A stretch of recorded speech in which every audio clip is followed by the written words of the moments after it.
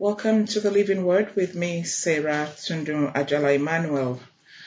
I would like us to continue. Well, I would like to continue on the matter of effective praying, which I started a little while back. This was another part of that message of effective praying. Prayers that delight God. Because in my experience as a Christian, well, even before I became a Christian, I've known people to pray. All kinds of people pray.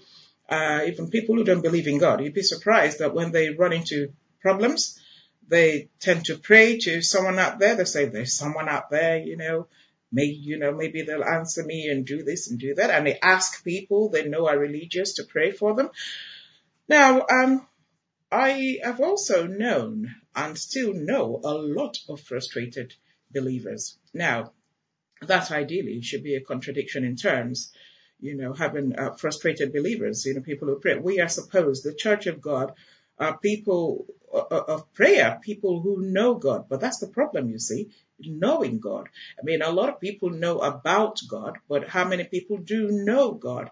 And to be able to pray effectively, you need to know God. You need to know to whom you're communicating. You need to have intimacy with God. You need to have very deep knowledge of God.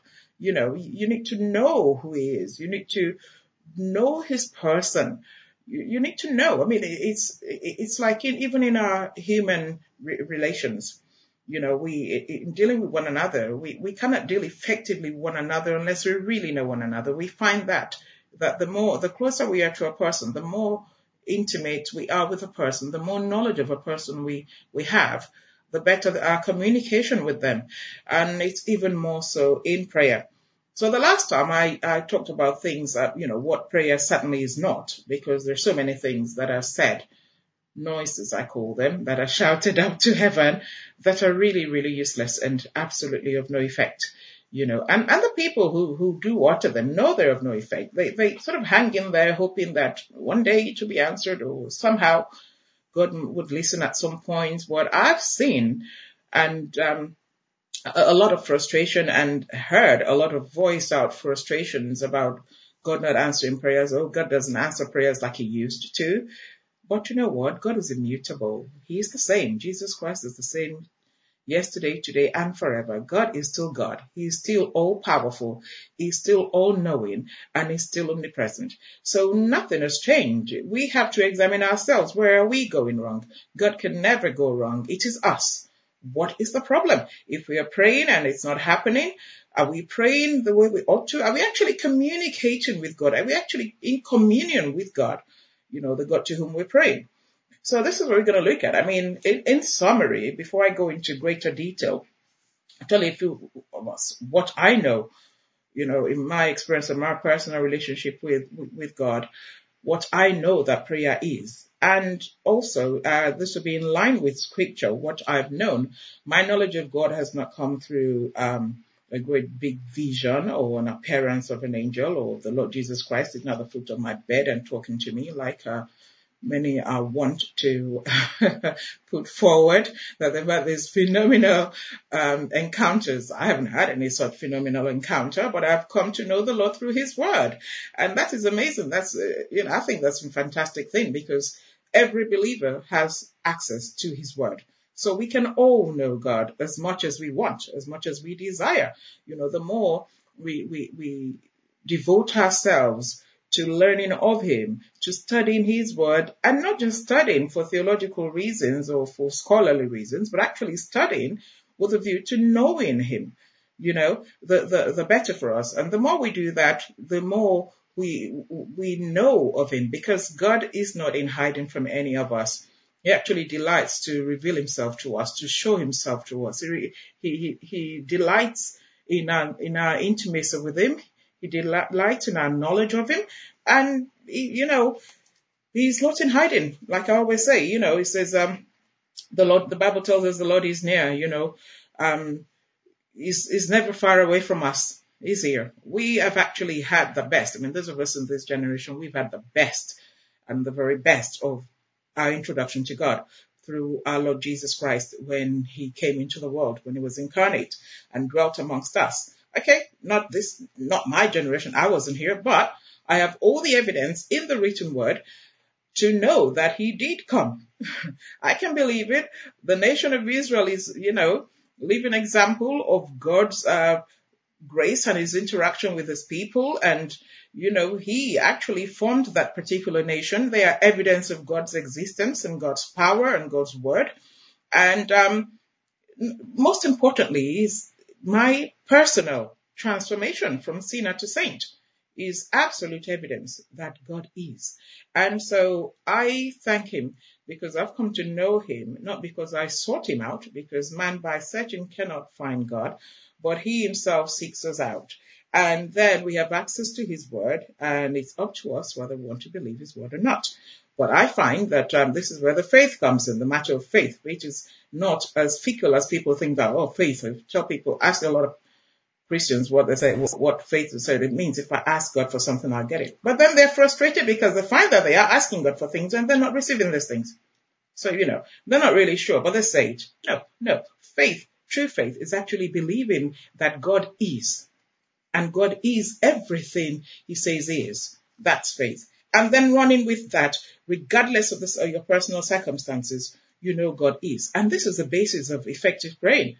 Believing God, knowing who God is, believing who God is, and just honoring him and living with him and walking with him and obeying him regardless, because you believe that he is who he says he is. So I'll run through what I know that prayer is. For one thing, prayer is worship. Prayer is worship. It's not just an issue of taking a shopping list up to God. I said that in my last broadcast. I said a lot of things that prayer isn't. So I'm not going to go through that list again, just to save time. But you can find that broadcast on my page or on all the other media streams that I use for my broadcast or podcast, Spotify, Buzzsprout, and YouTube. And I said everything there about what prayer is. And so what prayer is worship. It's actually a mode of worship. It's worshiping God. It is coming before God in all reverence to commune with him, to speak with the living God. I thank God for who he is. I thank God for Christianity, for Jesus Christ our Lord, who is living. He is living. And how do I know he's living? Because everything he promised when he was on earth, everything he promised after his resurrection from the dead, everything he promised before his ascension, he has delivered. And the final thing we await is his return, his second return. And why should I doubt he's going to return? I have no doubt in my mind whatsoever. He who came is the same one who will return in glory. So, he promised us the Holy Spirit. The Holy Spirit has come. He's done the most amazing work. He's still doing the most amazing work in believers, in transforming our lives, our new birth. I know who I was before I met the Lord. I know who I am now by the grace of God. So nobody can tell me that Jesus Christ was just a prophet or was just a man or was just a good teacher. Much more than that. He was God. He is God. And he alone has that transforming power. All the other religions of the world have got some kind of gods they pray to that, as far as I'm concerned, are no gods at all whatsoever. And so I can appreciate them not knowing how to pray because they have no personal intimacy. Only Christians pray to our Father who is in heaven. Do you know God as your Father? That's another thing. If you're just praying to some distant icon and hoping that he will hear you, if he really is there, that prayer is not by faith. That prayer is not based on a knowledge of the Lord. And if you do not have knowledge of the Lord, there is no way you can pray effectively. If you're just praying, that's what all the other religions do. They've been told there's some spirit being or some supreme power or something somewhere up there in heaven. And so they say some chantings and repeat their chantings over and over and over and over and all sorts of things and they're instructed to carry out all sorts of religious rituals and things and hope that God, whatever it may be, I wouldn't say who because I'm sorry, cannot be a who. There's only one God and he's the living God that the Christians know and worship and he's our Father. There's no other religion that calls God Father. They don't because they don't know to whom they're praying. They don't know to whom they're singing their chantings and things. So, But Christians, it's different. We talk to our Father who is in heaven. He is living. He responds to us. And this is the thing, where we have Christians who believe that God is not answering their prayers and not responding to their prayers, then there's something wrong with you. There's nothing wrong with God. It's you. You have to see, what is it you're praying, or how is it you're praying? Or do you actually know the God to whom you're praying? Because God answers his children. We have the assurances of God all over the scriptures that tell us. We know in Psalm 34, he says, the eyes of the Lord are always on the righteous, and his ears are always attentive to their cries. So, the same Psalm tells us, the righteous, many are the afflictions of the righteous, but the Lord delivers them from them all. So where you find this isn't happening, then there's nothing wrong with God and his word. There's something wrong with you. If I find it's not happening, there's something wrong with me, not God. A lot of the things that people put forth in the name of prayer are not even prayers in the first place.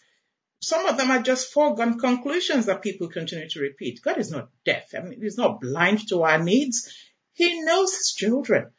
He knows his children, and he knows all our needs. That's why our Lord Jesus Christ said, seek ye first the kingdom of God and his righteousness and all other things. And in saying all other things, remember in context, it started by talking about our daily needs, our basic material needs. And he said, all these other things, God will add unto you. You concern yourself with God's business, and God will concern himself with your business. But people want to do it the other way around. Certainly a lot of the nonsense that goes on in a lot of, I can almost say most places today that are called prayers are certainly not talking to the sovereign God. The health and wealth prosperity preachers, they are envoys of Satan. These people do not know the Lord. They're not sent of God.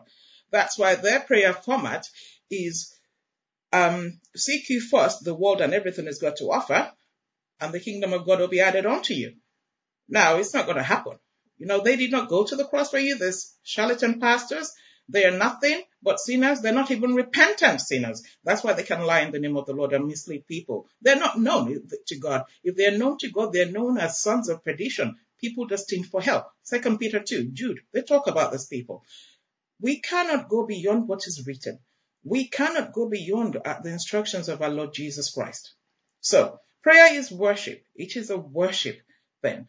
Prayer is not going to God to tell him what I need. He knows exactly what I need. Prayer is me going to the Father daily and saying, Father, here I am. Thank you for another day. So here I am. What do I need to do today for you? What would you have me do today? Where would you have me be? What would you have me, say? What is my assignment for the day? It is worship. Prayer is giving glory and honor to God for who he is and all that he does, all he has done, all he is doing, all that he will do. This is again where your faith comes into it. How much do you believe the word of God? We've got his eternal promises. We've got the most amazing promises of what God is going to do with us. We can tell what is already done with us in our transformation, our new birth, our salvation, the forgiveness we have received, all the blessings that come with that. There is a lot that was wrong with us before we came to know the Lord Jesus Christ. And then we came to know the Lord Jesus Christ, if we truly do know the Lord Jesus Christ, because many say they do and don't really. They just follow in the, rigmarole of religion. That's no use to anyone, and that's not going to deliver anything. But for those people who do know the Lord, we can testify to our transformed lives. We can testify to the presence of God in us. People say they're praying and then they say, no, God, send down the Holy Spirit, send down the Holy Spirit. What do I send down the Holy Spirit? That's a foregone conclusion if you're a believer. At the time of your conversion, you were sealed with the Holy Spirit. He lives in you. Our Lord Jesus Christ said to us in chapter 14 of John, Jesus said, if you obey my words, if you love me, you will obey my words. And my Father will love you, and we will come and make our home with you. So why am I asking God to send down the Holy Spirit? To do what? He lives in me. But the problem with people is a lack of faith, ignorance of the Word of God, unbelief in the Word of God. So you're asking for the Holy Spirit. What do you want him to come and do to you? Because if you're truly transformed, if you are regenerated, you know that the Holy Spirit is in you. Because we know that we are not capable of transforming our own lives. No matter how hard I tried to change myself before I came to know the Lord, when I knew that certain things I was doing were bad and they were wrong, and I tried to stop, I couldn't. I just couldn't. I didn't have the power to, because I was overpowered by the evil one who lives in the world. That's the devil, because he is the father of the sons of disobedience. Because I did not know the Lord, I was walking in disobedience. So of course I was powerless against the devil. I had no power to do anything. But when I came to know the Lord, his word is what transformed me. It's just as simple as that. You now filled with the Spirit of God who quickens our spirits. And when you read it and God says, thou shalt not steal, well, that's it. It's final. God says, thou shalt not steal. So I won't steal. And because we live the word of God, because the Holy Spirit is in you, you don't steal. This is something you couldn't do before by yourself. So people ask for things that are already theirs. People are asking, oh God, please provide my food for tomorrow. Did he not feed you yesterday? Did he not feed you today? Why bother him with about tomorrow? People are too, we cannot be so selfish in our prayers and expect God to listen. He knows our needs. Jesus Christ, our Lord, said, God knows you need these things. These are the daily sustenance things. So he said, God knows the pagans run after these things. Those are the words of our Lord himself, that the pagans run after material things. And why do they do that? Because they don't know the God of creation. Because they don't know the God who supplies, who provides, Jehovah Jireh. They don't know him. So they're hoping for the best with each day. Like, well, if there is a God out there, I hope he is hearing me. I hope he will do this. I hope he will. No, we don't live in that kind of hope. Hope for the believer is so sure, is so certain. Our hope is not that sort of, well, I hope it happens or I hope it doesn't happen. No, our hope is so firm. Our hope is what we have. It's what we know. It's what is assured. Incredible. So a lot of waste of time happens in the name of prayer. And then people are wondering why it seems their prayer life is not as good as, their prayers are not as effective as they would like them to be. Prayer, like I said, is worship and adoration of God. It's giving glory and honor to God for who he is, for all he does. He's done so much already. I say it all the time, and I'll say it again, that for all the Lord has done in my life, if he doesn't do anything else, I'm fine. I'm absolutely fine. I've got a secure future. It's just so secure. I've got a salvation. I've been converted. I'm a citizen of the kingdom of God. I live by his grace on a daily basis. The ability to carry on in my walk with him through thick and thin, no matter what I'm going through. The ability to resist temptation. The ability to keep standing on the trial and tribulation.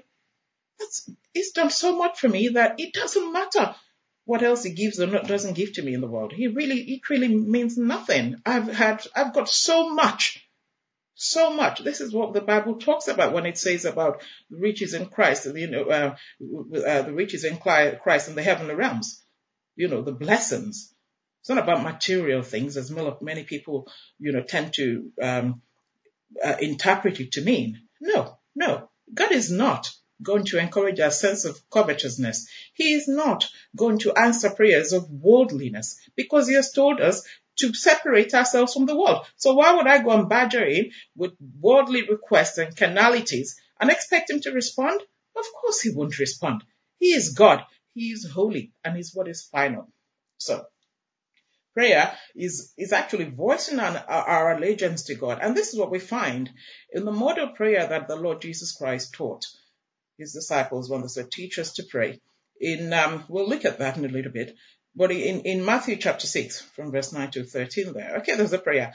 And I know that in a lot of places, what is called the Lord's Prayer is been termed as, is recited like a nursery rhyme over and over, and people say that's prayer. We have the Roman Catholics, jokers, with their rosaries, and they're saying it, so many times, repeating the same thing, or repeating Hail Mary or something, the same thing. These are what the Lord calls vain babblings. Vain babblings. I mean, it would annoy me to no end if my child were to come and stand before me and be repeating the same thing. Mom, I want to go. Mom, I need a new skirt. Mom, I need a new skirt. Mom, I need a new skirt. Mom, I need a new skirt. I'm trying to say 100 times out. I don't want to tell you what I'll do to that child, but certainly that child's not going to get anything out of me. It's going to be a question of get out of my sight very quickly before I get angrier than I am with your ridiculous lamentation or chanting, how much more? And this is what happens when people are told, oh yeah, say Hail Mary 100 and something times, or say Our Father so many times, or say this or say that. The pagans do that. Every kind of pagan worship, they do that. In Islamic prayers, they do that, repeating the same thing over and over and over to a rosary and counting of beads and all that. And you know why? It's the same reason I said earlier, because they do not have a personal God to whom they're speaking. They don't know to whom they're praying. They're clueless. But we, Christians, we are talking to the sovereign God, the holy God, the immortal God, the living God. Why would I come and be repeating the same chantings over and over and over and over? It's so stupid. And this is exactly what the Lord Jesus said we're not to do. So if we come before God and we speak objectively, we're speaking to a God who listens. We're speaking to a person. So I cannot continue repeating the same things. Now, there are some prayers. Now, there's a place, because I know somebody might say, yeah, but the Lord says, we should be persistent in prayer. Yes, it's not saying repeat the same things over and over in one prayer. No, there are some prayers that I say all the time. Every day, I repeat them. I'll give you an instance. Every day, I cry out to God for the comfort of the suffering church.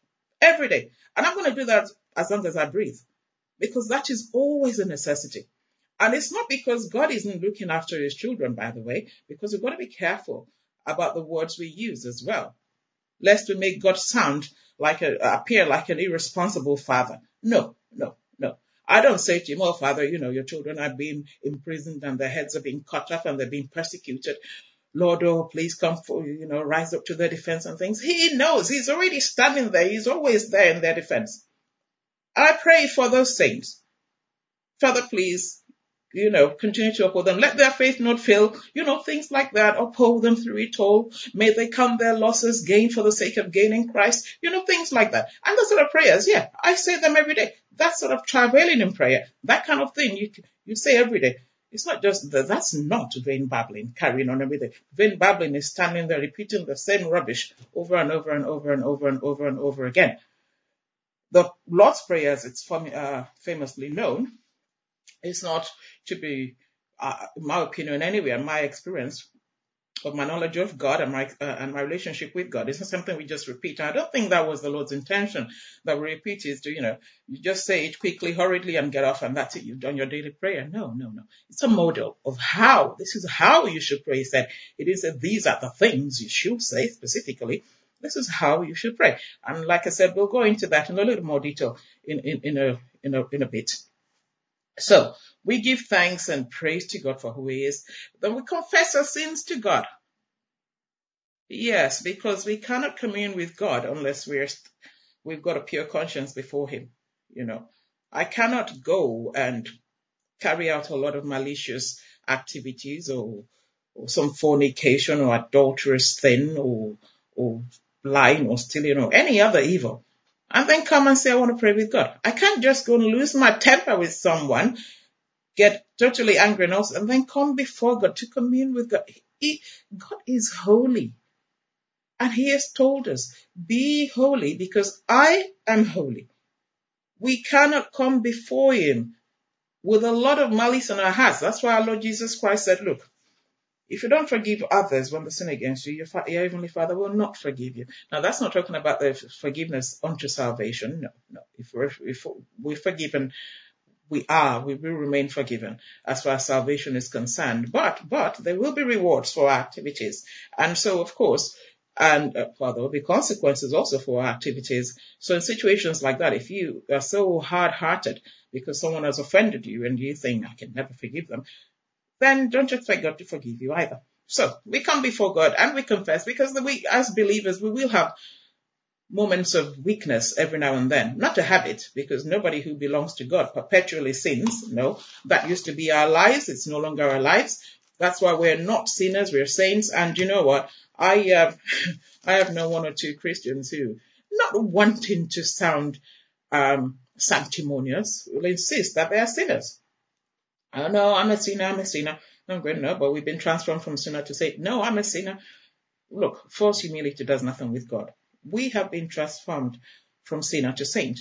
And we know that the Bible also teaches us that a man is a slave to whatever has mastered him. So if I'm going to walk around daily, being a child of God, knowing Jesus Christ is my Savior, is my Lord, knowing that the Spirit of God lives in me, knowing that I walk with God, knowing that I commune with God, if I'm going to go around telling myself that I'm a sinner, then there'll be nothing to stop me from sinning, because that is the frame of mind in which I'm walking. But we are saints.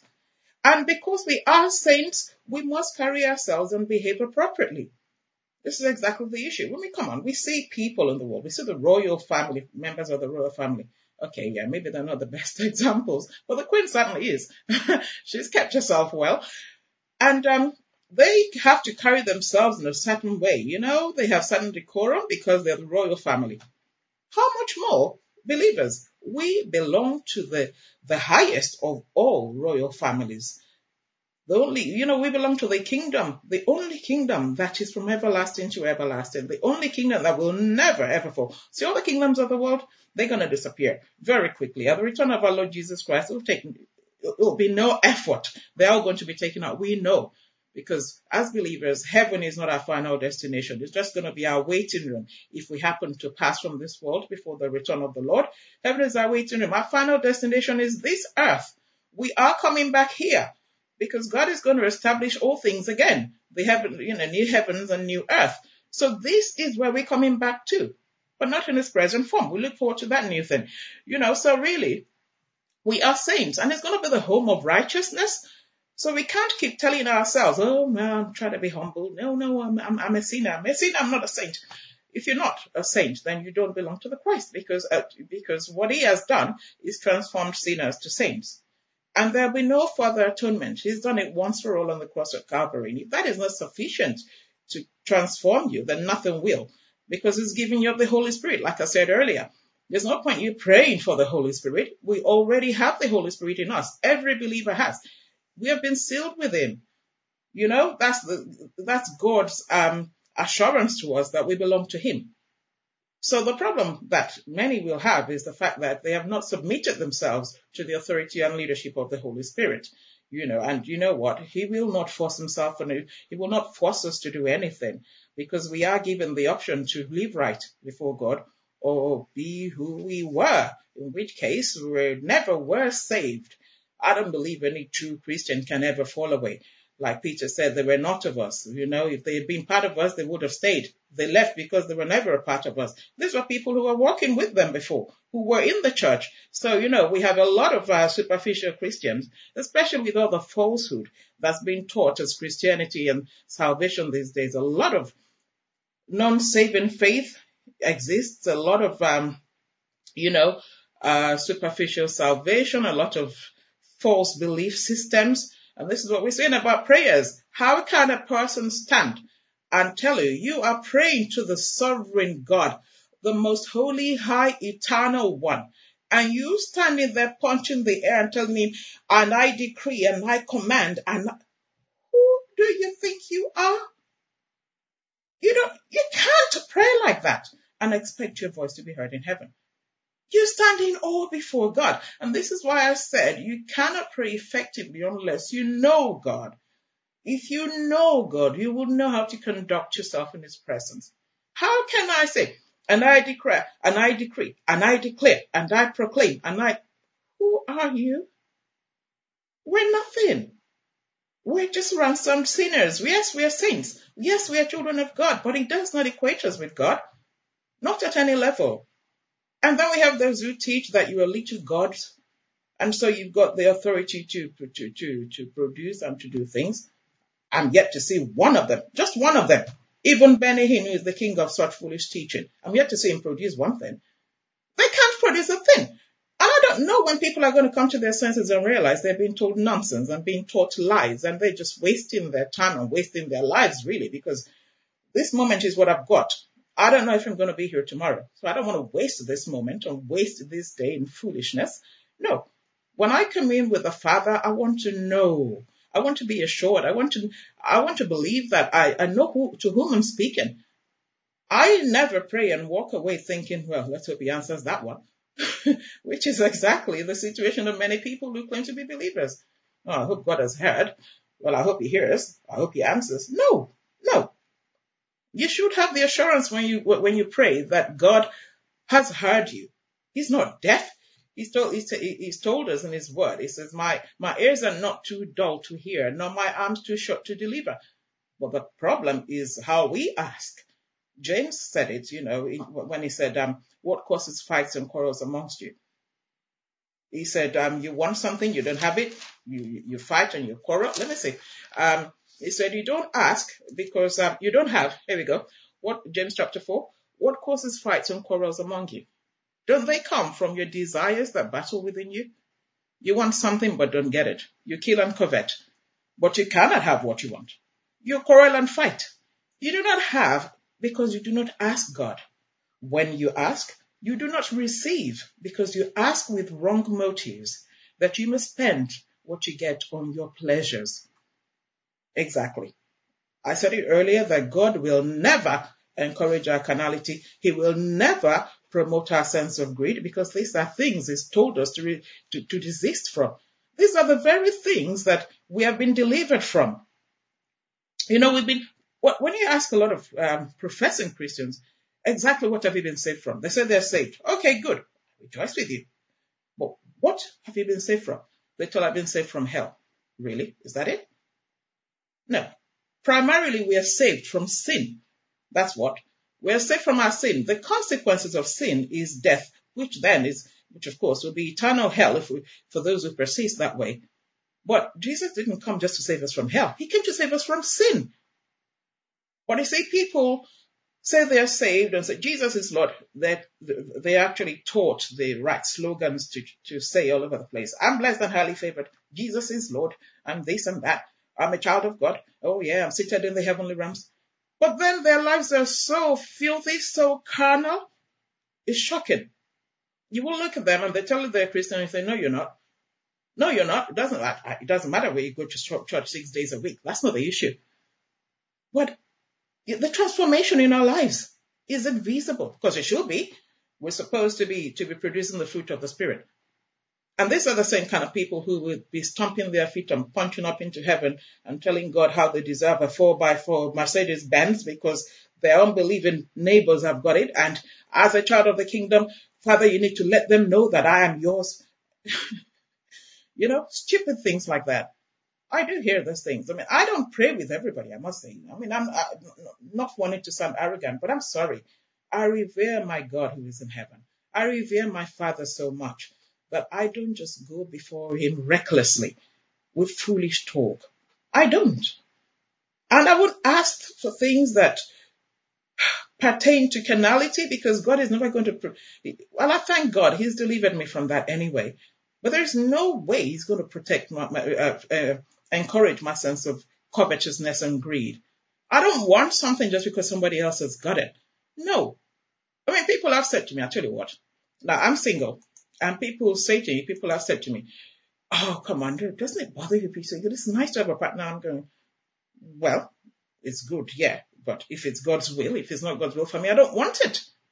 I don't want anything that is not God's will for me. I'm happy. I'm pleased with God, whatever he's done in my life. I'm thankful for where I am.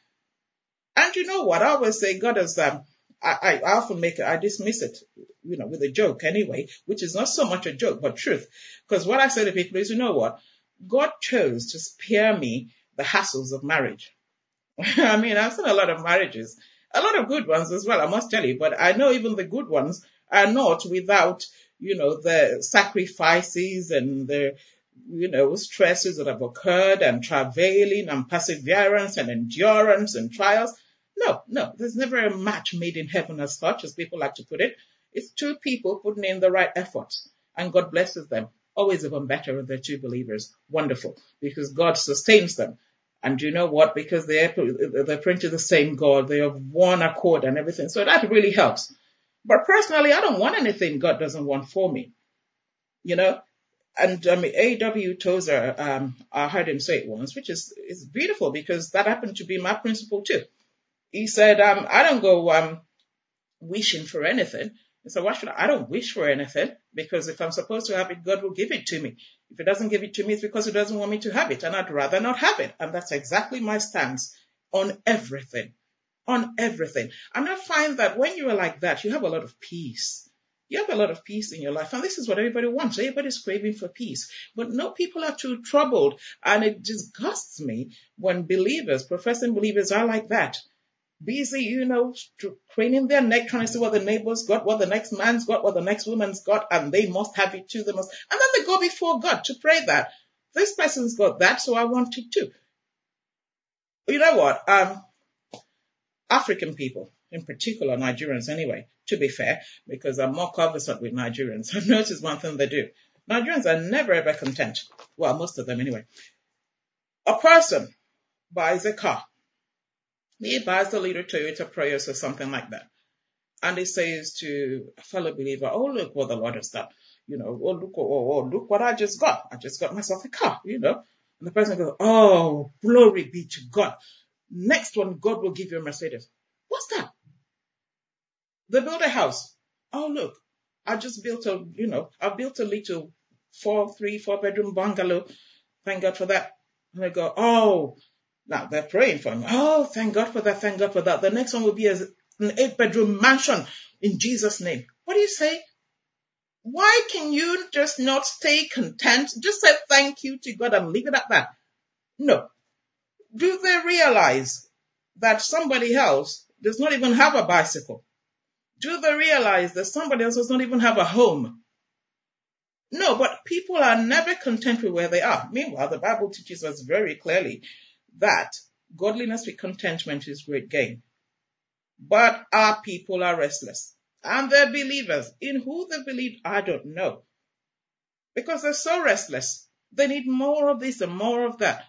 The birthday greetings make me really laugh, Almost every birthday greeting comes with, oh, this time next year, you have more wealth, you have more prosperity. To do what with? Why? Why aren't you just thankful? Just say, happy birthday, glory be to God for your life. That's enough for me. That is enough for me. What people say, there's even a stupid one. Some will even say to themselves, oh, well, happy birthday, and you know what? Before the Lord, 200 years is like a day. A day is like 100 years. It's like 200 years. What are you talking about? What does that mean? They're not going to live for 200 years anyway, in the first place, on earth. So, I don't know what you're talking about. We're all going to live eternally, yes, but not in this present world as we know it. So there's so many futilities that go on in the name of prayer. That shouldn't be so. And this sort of things that people call prayer, you don't even find them anywhere in the Bible. That is why it is so important to know your scriptures.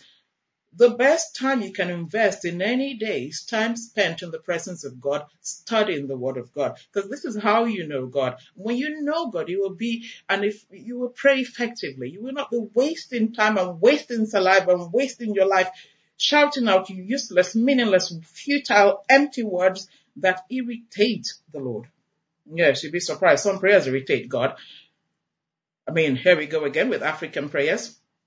People standing there praying against their enemies, how the enemies should die, how the enemies should be struck by thunder, how the enemies should fall into holes, how the enemies should... What's all that? That's witchcraft. That's witchcraft. And there are no directives whatsoever, no directives at all, anywhere in Scripture, Old or New Testament, telling you to be cursing up enemies. It's not done. What our Lord, the Lord who answers our prayers, and who will answer any prayers we put up to him, that is, the Lord who we expect, rather, to answer our prayers, what he said is, bless those who persecute you.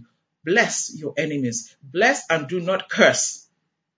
So where some persons stand, call themselves a servant of God, and leads others in witchcraft, which they call prayers, cursing people, decreeing death on people, calling down calamities and woes on people, just to protect for their own personal benefit, because they reckon somebody somewhere, very African thing this, reckon somebody somewhere is disturbing their destiny. It's preventing them from becoming rich. It's preventing them from being married. It's preventing them from having wealth. It's preventing them from career progression. It's preventing them from having children. So they're cursing out people.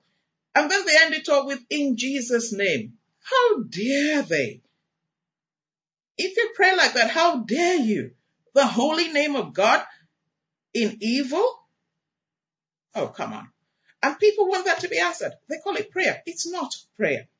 It's not prayer. It is curses. It is cursing. And you know what? The funny thing is, those curses don't even have any effect. You're not talking to anyone. God is not going to curse anybody on your behalf. God is not going to strike anyone dead on your behalf. Who are you? If indeed you are a believer, you're just a ransom sinner yourself. If God has struck you down, you wouldn't be here praying or attempting to pray anyway. But we thank God. We have received much grace and we are expected to give back as much as we received. Grace to everyone who offends us. We pray. We're actually instructed, if your enemy is hungry, feed him. If your enemy is thirsty, give him water to drink. That's the instruction from the holy God. So how we unholy people, the people who give such instructions are unholy. We are all called to holiness. We've been saved from sin. We cannot keep on living in sin. That's why we ask God for forgiveness of our sins. We clear our conscience before God before we actually approach him and speak to him about anything else. Because the Bible teaches us very clearly that those who continue to sin are the children of the devil. So no one who is born of God will continue to sin. He cannot continue to sin because God's seed remains in him. It's God's Holy Spirit who leads and directs us. So prayer also is asking for guidance in God's will. This is what prayer really ought to be. That's why I said it is worship, coming before God and praising him for who he is, all he has done, all he is doing, all he will do, and then asking him to sustain you to continue to live for him. I don't want God to preserve me so that one day I can build a house. Of what use is that? The house is going to come down anyway, eventually, when everything else is taken down in the world. No. But I would ask God to preserve me so I can serve him more.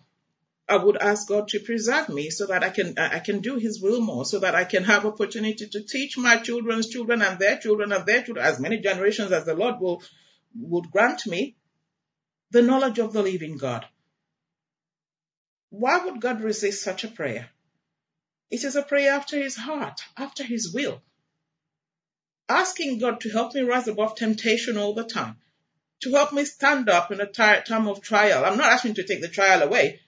Now, I used to make that mistake as a new Christian, when I had trials, and believe me, I've had quite a few. I can't even say I'm not living in trials at the moment or perpetually. It seems I'm always in one trial or the other. But you know what? They've become such a pleasure to me because they reassure me that God has eyes on me and he's still refining me and he's still fixing me up to be that desirable servant that he wants. And I'm pleased because not once have I ever fallen under any. And these are the exact words of scripture, that God is faithful, that when we go through trial, he will not let us undergo anything more than we can bear. That is so true. That is so true. So I'm not very thankful to people when they say, oh, well, may trials not come your way. What are you doing? No. I don't say amen to everybody or every prayer that people say for me or to me. I don't, because a lot of those prayers are not in line with God's will. I know God's will for my life. I know that in letting me go through trials is because he's refining me. And I appreciate the discipline. I do. I never used to understand. But when I came to understanding of who God is, which is what I said, the more you read the word, the more you know God, the more intimate you are with him. And the more you understand his ways, the more you understand his will. People ask what the will of God is. What's the will of God for my life? I don't want the will of... And I always say, start with obeying the word. Start with studying the word and obeying everything you read. Start there. Then you know the will of God. His will is not hidden. But what I've noticed actually is when people are asking me that questions because they're wanting some kind of answer like, oh yeah, God wants you to be a pastor. God wants you to be a prophet and all that. I don't know that. And don't let anyone deceive you into that. God calls his own. The Lord calls, he gives his servants to the church. It's made very clear in chapter 4 of Ephesians that he gave some to be apostles, to be prophets, evangelists, teachers, and all that. They are gifts of God. But when people are asking that, usually they're asking for something for selfish reasons. But my answer is always the same. Start with studying the word and obeying everything you read. Start from there, and everything else will fall into place for you. You will get greater understanding as you move along with God. You will understand better. So, another thing, prayer, as I was saying about this matter of obedience, God does not, He doesn't listen to the disobedient, because the disobedient do not revere Him. And we know that when our Lord taught us how to pray, He said, "Our Father who is in heaven, hallowed be thy name." Hallowed be thy name, which means your name is most holy, your name is most high, your name is to be revered, your name is to be feared, your name is hallowed. I couldn't describe it anymore. It's just, God's name is just so awesome. So it bothers me when I hear people who just say, "Oh, God Almighty." What? Or people who swear in the name of Jesus, My colleagues where I work, I've been in the same place I've worked in the same bank for 18 years now, and I happen to it's amazing, little by little, the Lord's moved them on. But people around me used to swear a lot around me, and there were two people in particular who, just drop the name of Jesus every second as a swear word. And I would look up and say, "He's not a swear word." And because they all knew I was Christian, say, "Oh, sorry, Sarah." And they'll do it again another time. This happened all the time. They were always effing and blinding, which I've learned to sort of shut my ears to. But whenever I had the name of the Lord used in such exclamation, I would look up immediately and say, "He's not a swear word." And they would apologize. And it got to the point where as soon as it dropped, they were trying very hard to stop it. I knew they were. So when they accidentally did, they would look up and I said, "Sorry, Sarah, sorry about that." They would apologize themselves because they knew I would resist that. His name is to be hallowed. I never mention the name of the Lord or the Father except in prayer or in preaching or teaching. I don't because if I'm busy, and we know the commandment that says, "Thou shalt not take the name of the Lord your God in vain." And if I'm busy just dropping the name God, God, God, Jesus Christ all over the place, when I do call out in prayer and say, "Lord Jesus Christ," you think, "Oh, she's just doing her thing again." Well, because I never take his name seriously, so he won't take me seriously. When I say Heavenly God and Father, he listens to me because he knows I want to communicate. He knows I'm calling to communicate. But if I'm dropping it all over the place in every conversation and to testify to myself before, some people do that, and say, "Oh, I swear by the name of God," and things like that. Oh, so irreverent. People cannot, you cannot use the name of the Lord or the Father so irreverently all the time and then expect that at one point when you want to pray, he will take you seriously. Why would he know you want to pray this time? I know God knows everything, but what I'm saying is you cannot be taken seriously because you presented yourself before him as a clown of sorts from the beginning. So, prayer, another thing, must be selfless. Must be very selfless. I don't like it personally when we're saying the church fellowship and we're praying in tongues. Anyone prays. As part of the fellowship, we're all meeting, we're all here for the same purpose of glorifying God, of worshiping the Lord Jesus Christ. So anyone and everyone can pray. And people say, "And I thank you that I am, and I am, and I." What's that all about? We're here together as a family of God. Prayer's got to be selfless. That's why when our Lord taught this prayer, the model prayer, he didn't say, he said, "We, our Father who is in heaven." Matthew chapter 6. Our Father in heaven. He didn't say, "My Father in heaven." And then he says, "Give us today." He didn't say, "Give me today my daily bread. Forgive me my debts as I also forgive my debtors. Lead me not into temptation, but deliver me from the evil one." No, it was us, we. When we pray, prayers that delight God, God is not selfish. So he cannot have selfish children. Look, the whole purpose behind our salvation, the aim of our salvation, is to deliver a people holy to God, a people whom God desires to be with him for all eternity. Now, the beautiful thing about our salvation is this. God knew before we were ever created. Yeah? The Bible tells us in Ephesians that before the foundation of the earth was laid, God chose us. That is how privileged we are. You know, Ephesians 1, I take it from verse 3. Praise be to the God and Father of our Lord Jesus Christ, who has blessed us in the heavenly realms with every spiritual blessings in Christ. Let me stop there for a minute. Paul said, who has blessed us. He didn't say who is going to bless us. Who has blessed us in the heavenly realms with every spiritual blessing in Christ. We've got all these blessings already. Every spiritual blessings. The armor of God. I did a series on that some months back. The armor of God with which to fight the evil one. You know, the Holy Spirit of God is in us to lead us, to teach us, to strengthen us, to comfort us. We've got the wisdom of God blessed. It's a blessing through the Holy Spirit. We've got knowledge of the will and word of God from the blessing, as part of the blessing from the Holy Spirit. He leads us. He gives us understanding. But then, a lot of it depends on how devoted we are. We have been given, he said, who has blessed us in the heavenly realms with every spiritual blessing in Christ. All the things we need. That's what I'm saying. There's no point you saying, oh, Father, bless the Holy Spirit, come down. Come down for what? Yes, we pray for revival, but that's not the Holy Spirit coming down doing something phenomenal per se. There is an end to revival. It says actually being conscious of God and repenting and things, and so we pray that. I don't want to go into revival now because I could be there forever. But nevertheless, there are a lot of things that people pray for that you already have. You already have. Asking God for your daily bread. Like I said, did he not feed you yesterday? Asking God for, please protect me. I'm going out today, protect me. He protected you yesterday. He's protected you all your life.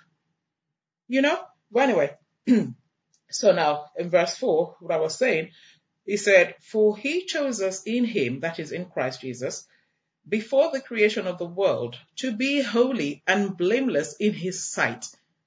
See, in love, he predestined us to be adopted as his sons through Jesus Christ, in accordance with his pleasure and will, to the praise of his glorious grace, which he has freely given us in the one he loves. Grace. We've been saved by grace. We've been predestined for his pleasure. Do you see yourself, since becoming a believer, as the pleasure and delight in the eyes of God? Do you? Because you should, if you are truly obedient and walking in truth. And he saved us for that reason. God wants a people who will be with him forever. And that's why I said, and the scripture makes clear, that heaven is not our final destination. Heaven is our waiting room for those of us who are called away from this nasty world before the return of the Lord Jesus Christ. We will be in heaven glorifying God, praising God, enjoying his company. We'll be sinless. We'll be in a place free of sin. We'll have our new immortal bodies. It's just going to be fantastic. It's just going to be wonderful. I look forward to it. I'm not terrified of death. I used to be. Well, not since I came to know the Lord and know his heavenly promises. This is what we're talking about. People are asking for not to die. Why are you asking not to die? Is that a prayer? You will. Everybody has to go. We all have to get out of here. Unless, of course, the Lord Jesus Christ returns first. But then that's the thing. This is why I say a knowledge of God and his word is very important to sensible and effective prayers. Because if you know the Lord, you would know that believers don't actually die. We fall asleep. We fall asleep and wake up in the presence of the Lord. Now, everybody does. Everybody's going to live forever with God eternally or in hell. Every single person is going to live forever.